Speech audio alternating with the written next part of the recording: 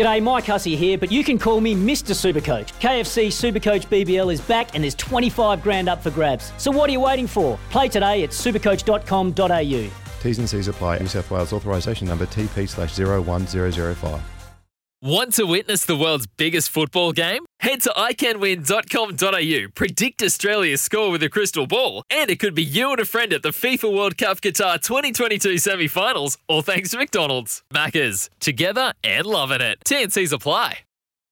That's really good. I'm glad I came, so I conquered.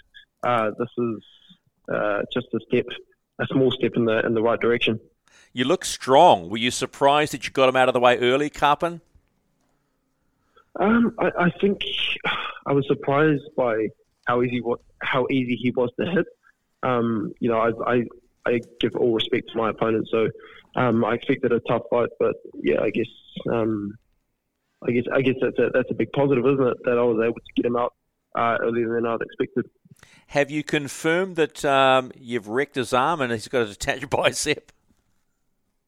Yeah, I've only just watched it back a couple hours ago, and I'm not 100% convinced now. I was pretty sure I'd done some damage to it, but yeah, I don't know.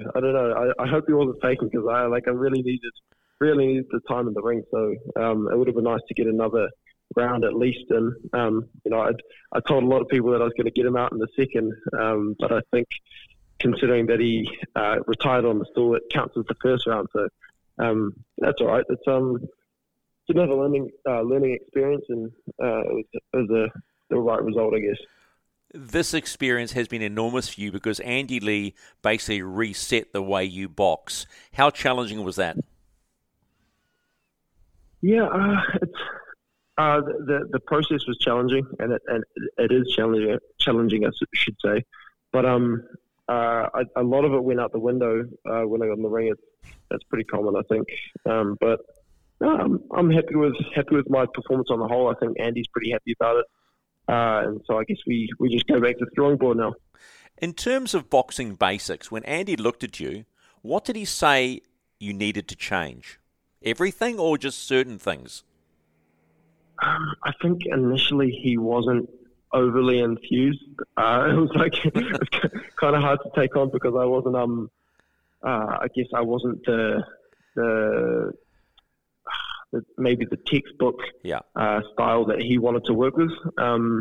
But as soon as I started sparring, he was able to recognise my strengths and where we can take my boxing finesse. So I think there's a lot more in store, and hopefully we can get back into camp in the next little while and get back to it.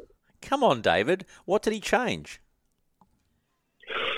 Well, it's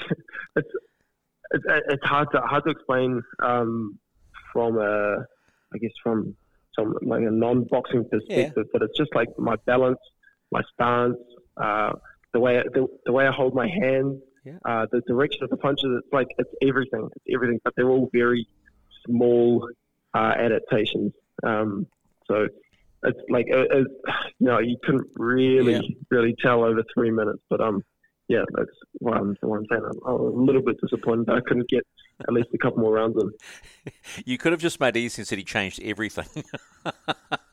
Yeah. Well, it seems like you wanted an answer, right? Yeah, exactly. So I helped you out. Hey, the experience in working in the Fury camp, how much easier did that make doing the ring walk, knowing that you were probably more prepared in many ways than you've ever been prepared for a fight? I think, I'm myself. I'm always nervous when I get into the ring. I don't think that's ever going to change. Like I'm like a pacing animal before my ring entrance. So it was. I was nervous as per usual, but the UK fans were actually quite well. Responded quite well to me walking in. So I thought that was pretty cool. I got a few cheers from some local crowd. So that was wicked. Well, you're part Welsh and part English, so it was a sort of a pseudo homecoming, right? The motherland, yeah, it's the motherland. I'm half Welsh, half English. So no, goodness me, quarter Welsh, quarter English. So half British in total, yeah.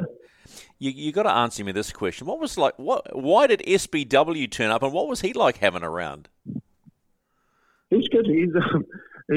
I think he actually just wanted to come hang out. He wanted to come support me and Joseph, and he's kind of switched codes to more towards boxing now. So he's just been soaking up the environment. I think he just left this morning, but he's been really good to have around. Like just a good morale booster, I guess. And of course, just another just a good positive addition to the dynamic. So once it was done, once you got your hand raised, what was the first thing that went through your mind? To some degree, it was a relief, but I guess there's so much more work to do. So I'm immediately back thinking, what's next and who's next and when is that, and what do I do now? This is the time where I can really start making moves towards the top of the cruiserweight division. So I want to keep the momentum going, and of course I've got Commonwealth Games next year.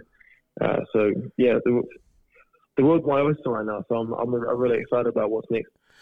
That's all well and good, but you've got to have the right people around you. And I've been very vocal here, David, that I think you should forget about the Commonwealth Games and you should concentrate on becoming a pro, because there is so much we can see already that how well you can go. But you're very keen to try and three-peat the gold first of all at the comms, right? Yeah, I appreciate that notion. I think it's like I really did want to have the black and white, transition between amateur and professional boxing. But, having the support from High Performance Sport New Zealand is really important to me. So having that team behind me that I've been working with for the last maybe 8 years, it's hard to just, up and leave from such an amazing system. So I think it's probably going to help my development more than anything, and obviously being able to travel and train and compete overseas without worrying too much financially about how I'm going to be able to do that is all thanks to High Performance Sport and the NZOC. So I think I never really know if I'm making the right decision, but this is what feels right. So how does it work here now? How long do you stay in the UK? Are you intending to stay there all the way through the comms, or try and get home first? And who's going to train you? Yeah, I've got an MIQ spot for mid-January, but I'm still in two minds. It really comes down to what Joe and Andy are doing. If I'll be able to get back into camp with them for their next bout, whenever that is. We've just had a good sit down with some of the team. So I'm excited, and I'm not 100% sure what the next step looks like, but only time will tell, I guess. Well, the most important thing you've said there is team. So do you now have a team that's looking after David Nika Incorporated? Yeah. Well, I'm not signed to any one deal. I've got people working around me that are doing an amazing job, and I owe a lot to them.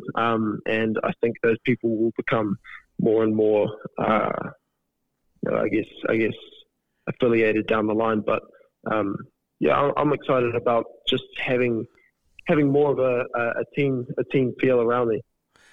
Do you think, knowing and having now been in the English environment, that maybe aligning yourself with Matchroom and knowing who's on their books is the right way to go post the Com Games?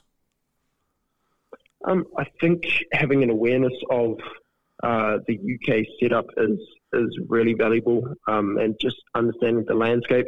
Not necessarily any one promoter or promotional company, but this is the mecca for cruiserweight and heavyweight boxing. So I'm very set on making my claim here in the UK, because I feel like that's what's going to bring the most out of me. Man, you are talking up a storm.